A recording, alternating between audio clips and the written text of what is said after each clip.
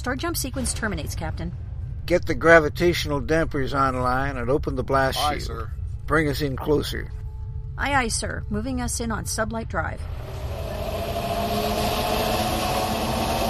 Extreme magnification. Aye, sir. The center of the galaxy. And there's our black hole. The experience of a lifetime, Captain. Let me put this on audio. You should be able to hear the magnetic resonance.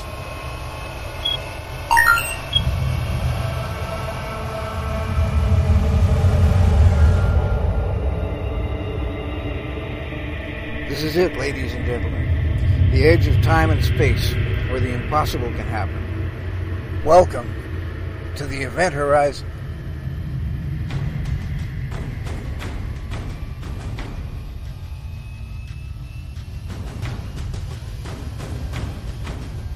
Good morning, or afternoon, or evening, whatever is relevant for the part of the world you are in. Indeed, welcome to the Event Horizon, where the impossible happens.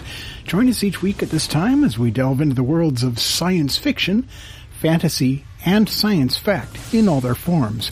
I'm your host, Gene Turnbow. And I am your other host, Susan Fox. And with us today is the creator of... You're pointing at me. Mars Rover Rescue. Which is a children's book about Mars exploration. Welcome to the show, Andrew Rader. Thank you very much. It's me. This is really neat. We don't get to talk to the creators of children's books very often. And we should, because science fiction is for all ages. But it's not something that tends to come up with respect to children's books very much. Well, IO9 actually called it science fiction picture book, art sci-fi picture book, which it is. I think it's good for adults as well. It is alphabetical and rhyming, so it's kind of definitely more oriented towards kids, but I think adults would get a kick out of it as well. It is so stinking cute. Of course, with a name like mine, I'm a great TV series, actually. I would really like to turn it into sort of Star Trek for kids, where they go and sort of rescue ships from black holes and all kinds of things, fight off robots and all, have it science, really hard sci-fi adventures. Mm-hmm. It is a member of what we call STEM, actually, science, technology, engineering, and mathematics, and many add arts to that, so it would be STEAM instead of STEM. And it's certainly interracial.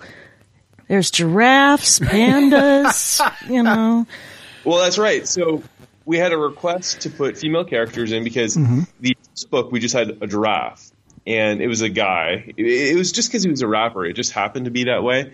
And we took off the gold chains and the ghetto blaster. But he ended up just being a space explorer. But then we had a lot of requests. Hey, you should put female characters in it. So we said, we're definitely doing that.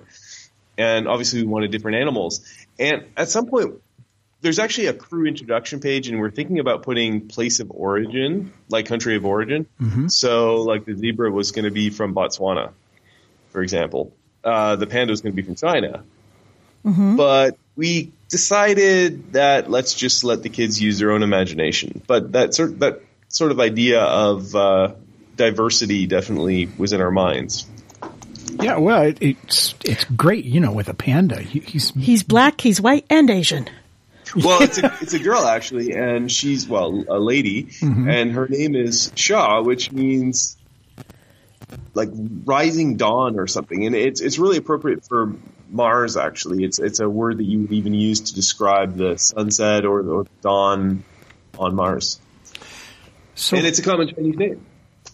So, tell us about the first book and how you came to the point where you were going to create a children's science book. Well, he has a giraffe-stronaut.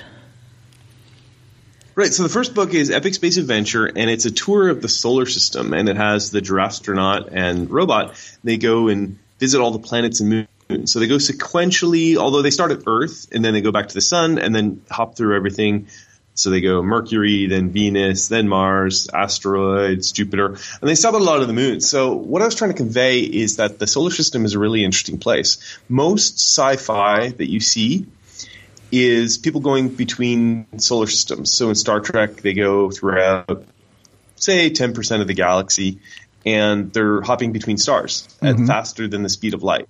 And while that's possible in our future, and I hope we will get there, there's a lot of nearer-term sci-fi that isn't really covered by any of our themes. And I think that Arthur C. Clarke did a really good job of this, but there's this hole almost in sci-fi. I guess The Martian sort of did it, but that's very near-term. But I kind of picture sci-fi in the next 100 years, or actually in this case, actual science. What we're going to be doing is going and exploring and setting up bases on Io and Europa and Ganymede and Callisto. Actually, Io is a pretty bad place to do it. Lots of volcanoes and lots of radiation from Jupiter. But so the moons of the solar system, anyway, and possibly Mercury. Like, for example, Mercury is not as hot as Venus because it doesn't have a thick atmosphere. Venus has a runaway greenhouse effect and traps all the hot air there. So Venus is way, way hotter than Mercury, but Mercury has basically no atmosphere.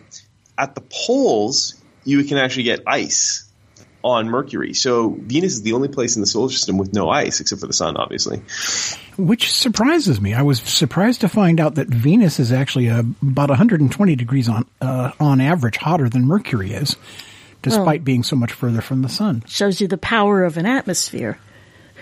Absolutely, because the far side of Mercury is really cold, actually. It shows you that if there's no air, then you don't get heat transfer. So that means that it's all based on radiation. So if it's on the side facing the sun, it's really hot. And if it's facing away from the sun, it radiates out into deep space, and it's really cold. And that's actually one of the things about space, too. People think space is cold, and it is. It's basically absolute zero or pretty close. But that doesn't matter, because there's no air. So there's three methods of heat transfer: conduction, convection, and radiation. And because there's no air in space, you don't get convection, so you don't get air coming and taking away heat. And because you're not touching another object, you're not getting conduction. So if you're just floating around in space, all you have is radiation. And that means that you're going to be hot if you're facing the sun or a heat source, and you're going to be cold if you're facing away. So in space, like, this is a big concern for satellites in space. It's not that things get cold in space. They do, but they also get hot, and it totally depends on their condition. So if they're in a shadow of Earth, in eclipse behind Earth, then they actually get cold. And so you have to look at when's it going to be hot, when's it going to be cold, and how do you transfer heat throughout the structure to make sure it maintains some kind of equilibrium. Well, the men walking on the moon learned that one. Because there's no air there either, so things get very warm during the day. That's right. So the moon has 14-day day-night cycle, 14-day nighttime, daytime cycle, which means it's actually really bad for growing plants, whereas Mars, because it's 24 and a half hours, is similar to Earth. So plants, would have a similar day-night cycle. And the moon, because there's no atmosphere, a very, very, very tenuous one, it means that you're effectively in space. You're just kind of standing on a rock in space, meaning you have the same heat effects, and if you're in shadow, it's very cold. The other thing is, though, you do actually have conduction. So because you're touching the surface of the moon, and the surface of the moon is really cold, it's like this gigantic, really cold rock, and that actually can suck heat away. So that's another effect. Your feet might get cold, for example, even if you're hot. Like even if you're standing in full sunlight and actually absorbing a lot of heat, your feet could get cold, for example, because they're touching the moon's surface, which is a very cold surface. Memo, wear extra socks on the moon. I had not thought of that. I hadn't thought of that possibility. But we were working on a space opera, and we're discussing actually some of the basic mechanics of how to deal with heat and getting rid of it and distributing it. And it all comes down to pumping heat in and out of matter and then moving that matter around to wherever the heat is needed. Yep. So, absolutely. For example, if you have a great deal of heat in your spacecraft and you need to get rid of it, you can, if you can find a way to transfer take a piece of metal and transfer a few thousand degrees of heat into it, and then just chuck that piece of metal out the window, or out an airlock or something. You have now dumped that heat. You've also dumped some matter. Yeah, I was about to say you might run out after a while. Well, so what they do is they have radiators in space. So it basically is a big surface that radiates heat away. But you're right, you use like heat transfer mechanisms, kind of like a refrigerator or an air conditioner transfers heat around. And then you can use a big radiator to actually dissipate heat. And they have cryogenic coolers, which actually take a lot of power. Like Kepler, for example, Kepler Space Telescope had a cryogenic cooler, and the infrared telescope, not Webb. What's the infrared one? Yeah, that had a cryogenic cooler anyway. Yeah. Yeah, to keep the receiving element at as low a temperature as they could possibly get, because of course the whole point of infrared is that it is heat radiation. Yes. Yeah. So if you're going to record that, you need a receiving mechanism that's as cold as possible, so that you're not detecting yourself. This is the whole. Exactly. Yeah. You know a great deal about this. You've obviously been immersing yourself in this for quite some time. When did it go from a love of space exploration to making a children's book? How did that happen? So I guess I consider myself to be a teacher. I have a YouTube series on introduction to space orbits and rockets. So it's introduction to aerospace engineering. I mean, that's my background. I am an aerospace engineer, so that's kind of what I do for work. And I really want to teach people about the universe and kind of all kinds of things. I was originally thinking about writing a book about a duck who was afraid of water. That was the idea I had for a kid's book probably 10 years ago or something like that. A hygroscopic duck. Hydrophobic duck, right? Hydrophobic duck. Yeah, but hydrophobia has other implications. That's true. Oh, what are those? Sorry. We were talking about rabies, basically. What got you into where? So how'd you get to space? Yeah, how did you get to? So children's book from there. This guy last year asked if I would help promote his video. It was about a rapping space giraffe. What's and I his thought, name? well, it's great. I love the video. It's fantastic. And it was this giraffe astronaut, MC Longneck. And he was a very serious rap music enthusiast. And he had gold chains and the whole bit. And I thought this would be a really good basis for a kid's book, this giraffe, because he was fun, kid-like. And I mean, the video was for kids. Mm-hmm. And so I just approached the illustrator. He is the illustrator, Galen Fraser, who has a real craft for making these illustrations about space, and he's a really big space enthusiast as well. His background is professional graphic designer, but he's a really big space fan, so it was kind of a perfect fit. And so we just went from there. I basically just said, you want to do a kid's book on this topic and do an introduction to the solar system? Because I feel like people learn the names of the planets, but there's no context. They just think they're planets for no reason, and they don't really see them beyond sometimes seeing them in the sky, probably don't even separate them from the stars. Mm-hmm. But they're real worlds, and they each have unique personalities. And that's kind of what I wanted to show. Some of the moons of the solar system, the icy moons like Europa, have the best prospects for life in the solar system. And probably in the universe, there's going to be a lot of places where these icy moons and not kind of Earth-like, in Star Trek terms, M-class planets will be actually the source for life. Like in Star Trek, the Andorians, their homeworld is a moon of a gas giant, just like Europa or something.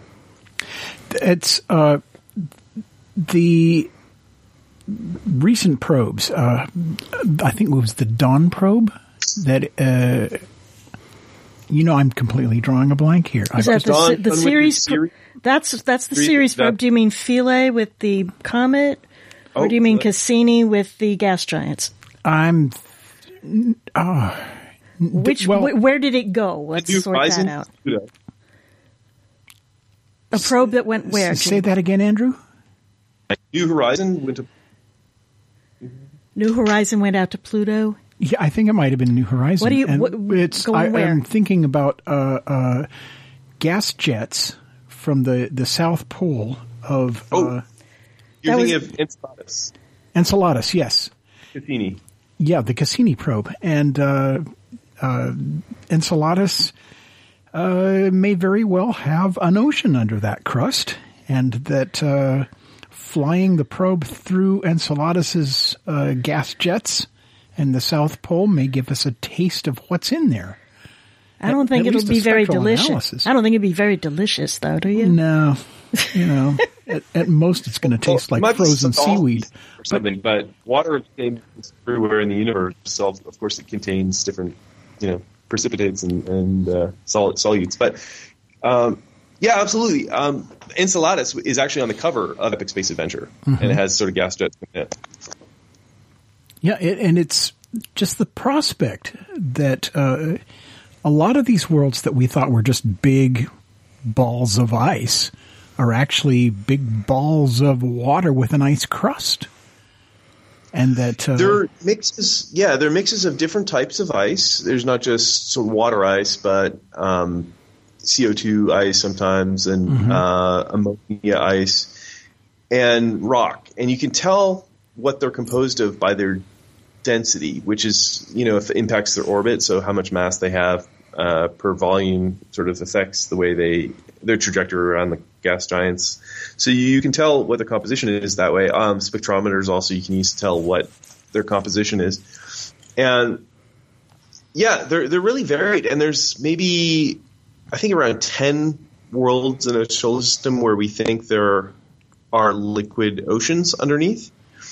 That's a lot. Europe is probably the most interesting because it has hydrothermal vents probably at the bottom of the ocean, which is the same situation on Earth. And we find those are really big sources of supports for life, for ecosystems. Yeah, so you have bacteria living right off the chemicals, hemophilic bacteria.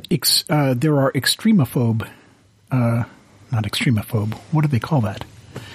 Extremophile, thank you.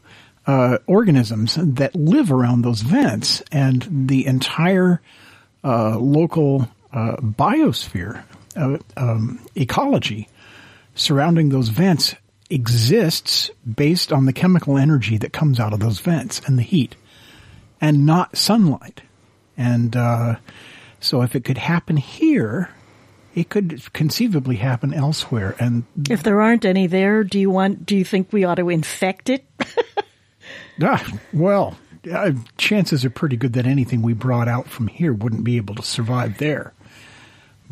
Well, I don't know if that's necessarily true. I think that if you have those similar conditions, definitely things would be able to survive. But that's a really interesting question. A lot of people think that, for example, we shouldn't go to Mars because we're going to potentially contaminate it with Earth life. I think about the only thing that would survive, the only Earth life native Earth life that we could bring up to Mars by accident would be microscopic life. Tardigrades. Bears. Yeah, tardigrades. That's probably it. Well, if we can train them to, put them through the NASA regimen, maybe they'll report back to us. Well, it depends what kind of environment you're talking about, because there's probably underwater reservoirs on Mars that may be a lot more clement, might be warmer and liquid water and kind of nicer for life. So it really depends on what you're talking about. But certainly on the surface, it would be difficult for most Earth life to live. There might be some extremophiles that could survive.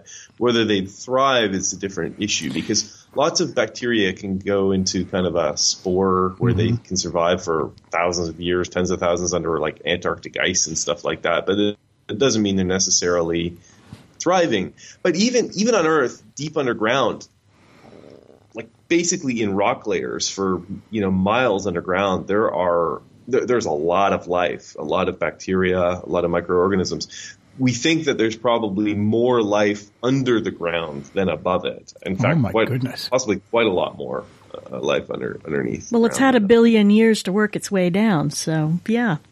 Yeah, I suppose so. But one of the interesting things about tardigrades, we had just seen the movie The Martian, based on the book of the same title. By the same title, and one of the big problems is the hard radiation.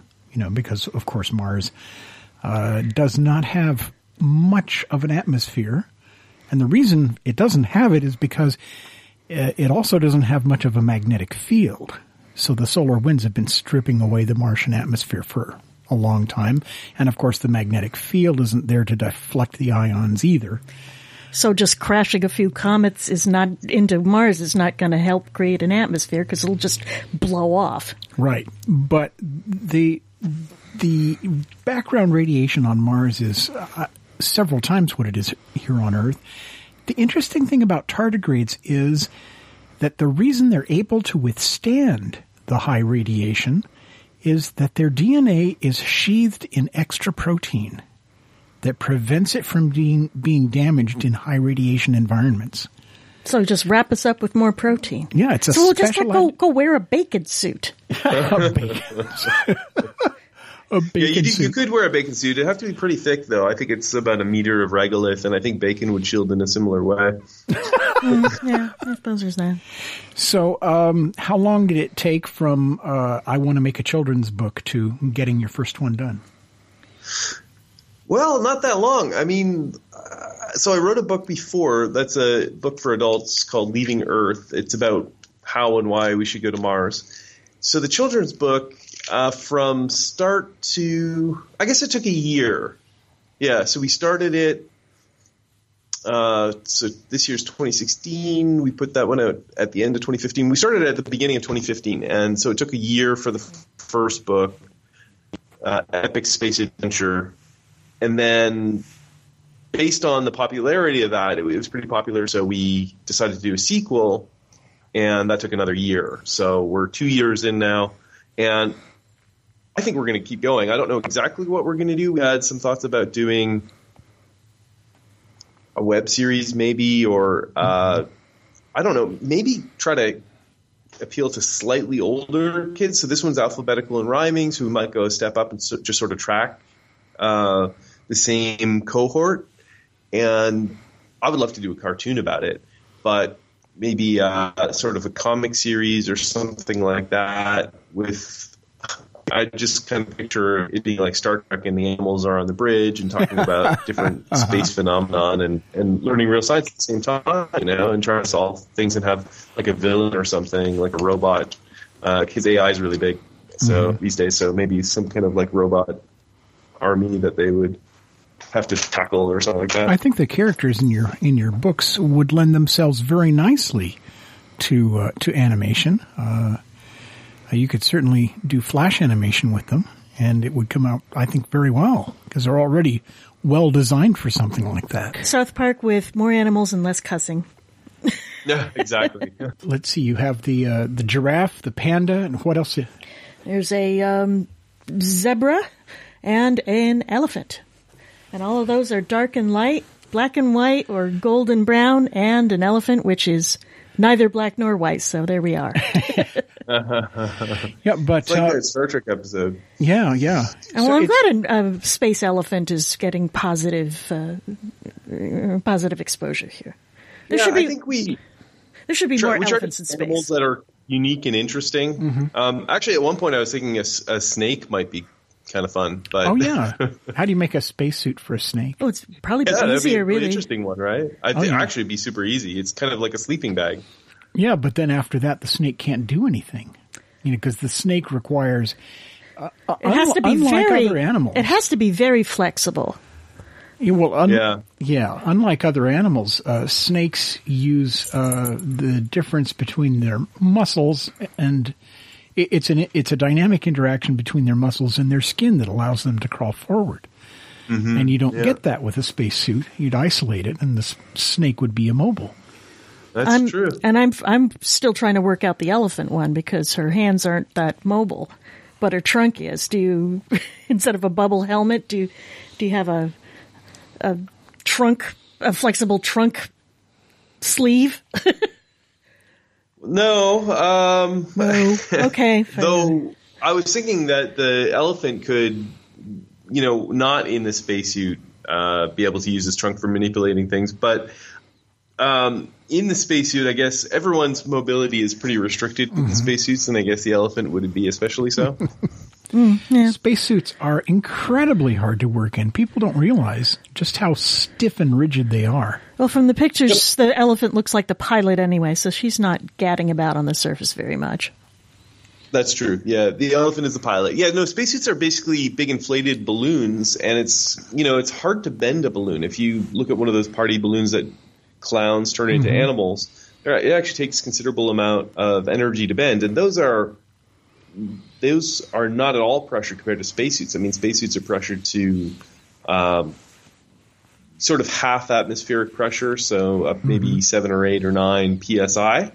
So that's a lot of pressure compared to a balloon.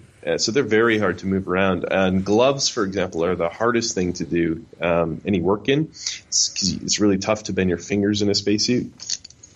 So you're probably better off just having like little excursion vehicles and Waldos on the outside that you work from the inside for any of your fine work, huh?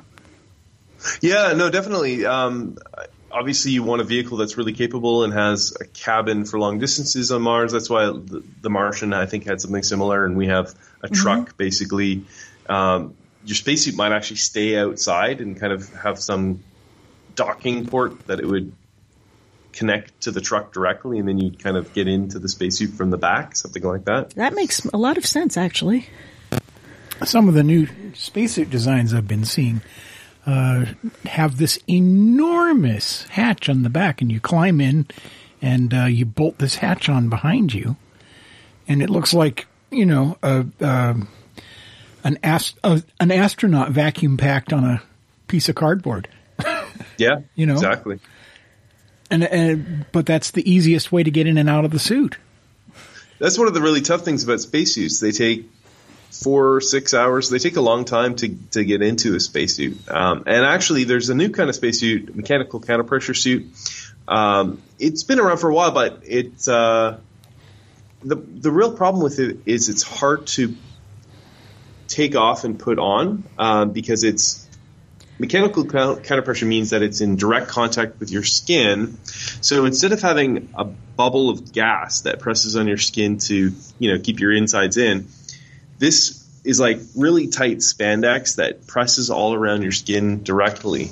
And that's what we might use on Mars, but it has a lot of issues. The biggest one being that it's really difficult to take off and put on because it's so tight. But if you could use some kind of smart material that you could electrify to make it looser and then put it on and then sort of have it shrink wrap. Shrink wrap, yeah, exactly. If you could do that's something that might be a good idea. There are materials that can change their physical properties depending on whether or not they have current applied. Oh, certainly. The question is whether you could use that to make a form-fitting spacesuit that would work every time with exactly the right amount of pressure, and it's a tough task to do that. Yeah. So, how did you go about your crowdfunding campaign, your Kickstarter?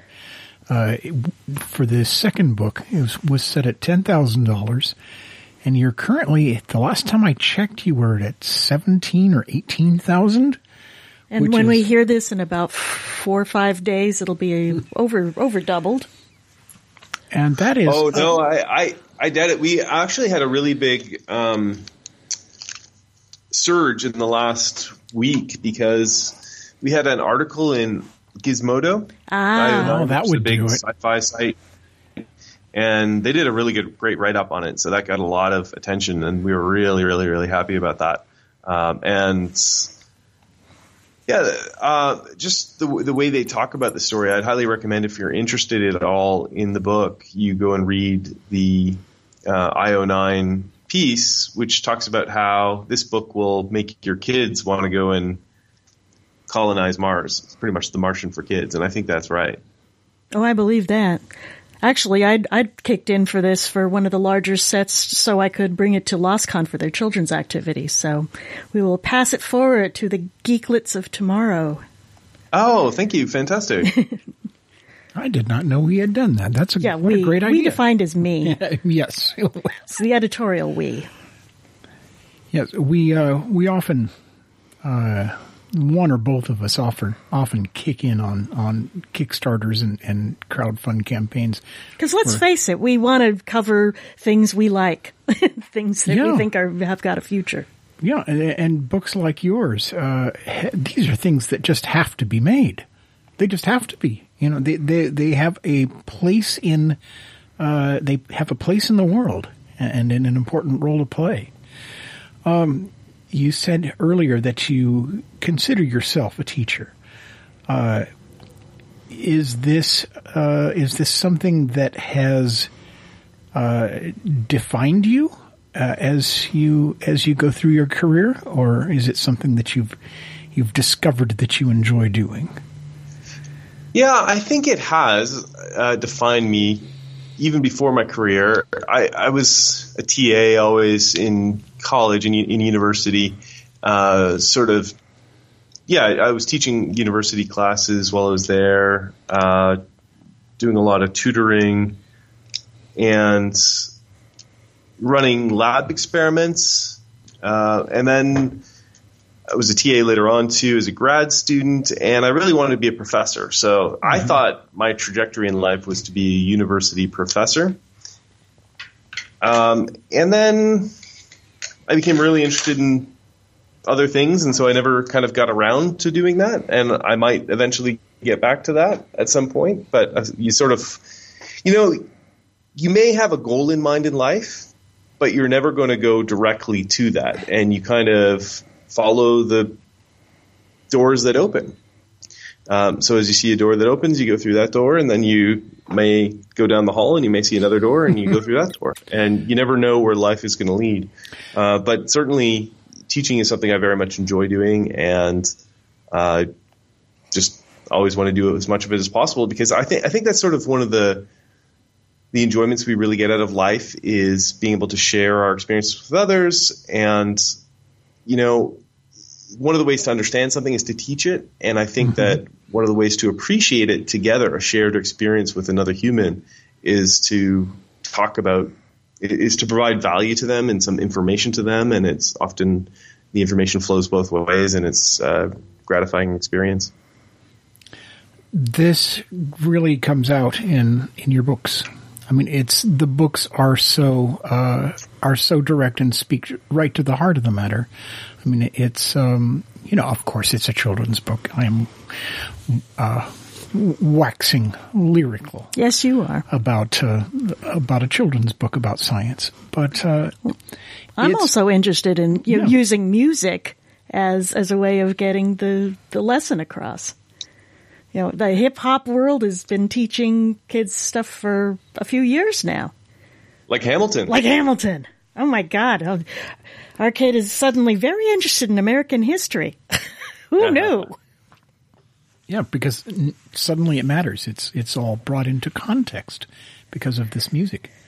So I think the idea of a rapping giraffe is kind of fun. A very, very useful sort of vehicle for this kind of concept. Oh yeah, no, it's you can check that out on YouTube. It's a pretty fun little video, and it's really well done. And it actually precedes the first book, but it teaches kids again about the solar system, about space, and has some really interesting references too. And it's really fun. Yeah. Well, let's hear some of that.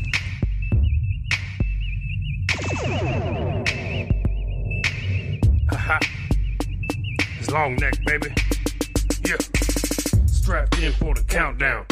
3, 2, 1, blast off, and we out now. Got the fuel tank totally full. We gotta make it past Earth's gravitational pull. We use jet propulsion till we're in the clear. First we gotta pass through that troposphere. Now the stratosphere, then the mesosphere, then the thermosphere. Hit the gas, now we out of here.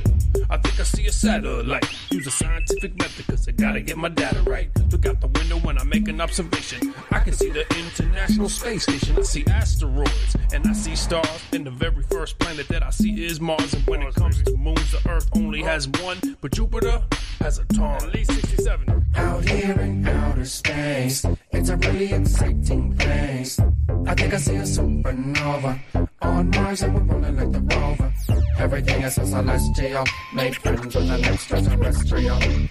Out here in outer space. Out here in outer space. I'm looking for the next. So, and this was this is the thing that you saw that gave you the idea that you could work with him to create a children's book, or did you see it first and then meet him afterwards, or how did you crazy kids get together? Met Galen in person. Ah. We chat by email a lot and on the phone as well, but we've never. He lives in Maryland and I live in California, and we've actually never met in person.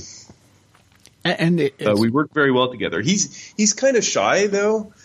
We had a request for a headshot, and he wasn't so sure if he wanted to share it. And you should draw Galen's one. Awesome with. he could draw a headshot. It would be him as a giraffe or a tardigrade or anything he wanted to be. So let's see. You have at this recording, you have about 8 days until the Kickstarter's done. It is Tuesday today. We will be on the air on Saturday night, Sunday afternoon. And I think, what is it, by Monday? The whole thing should be wrapped up. Wrapped up. Wrapped up. Oh. We wish you the best of luck reaching your stretch goals. We're very happy that you were able to spend the time with us here on the Event Horizon on Krypton Radio. Ladies and gentlemen, we have been speaking to Andrew Rader, the author of the children's books, The Epic Space Adventures and the Mars Rover Rescue. And the Kickstarter is running now. Do contribute if you happen to find it on Kickstarter. I think it would be a very worthy addition to if you can find it. No, we will give them the directions there. We will make sure that if you check the website, the Krypton Radio website, you will find the announcement article for this show, and you'll be finding the link to the Kickstarter there. Thank you so much for joining us. It's been a pleasure. You have been listening to episode 154 of Krypton Radio's weekly production of The Event Horizon for November 26th, 2016.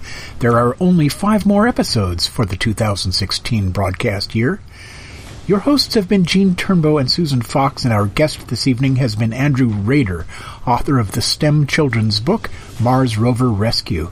This episode will air again on Sunday, November 27th, 2016 at 4 p.m. Pacific, 7 p.m. Eastern, and 2 more times on the following Thursday and Saturday mornings at 4 a.m. Pacific, 7 a.m. Eastern. Once all the air times have passed, you will find this episode and others on iTunes, Stitcher, and on our own website at kryptonradio.com as podcasts. If you would like to find out more about Andrew's book and its wildly successful Kickstarter campaign, please visit rover-rescue.com. Krypton Radio is substantially listener-supported, and if you enjoyed hearing the Event Horizon this week, please consider becoming a patron. Go to patreon.com/KryptonRadio. Just 5 green pieces of paper a month.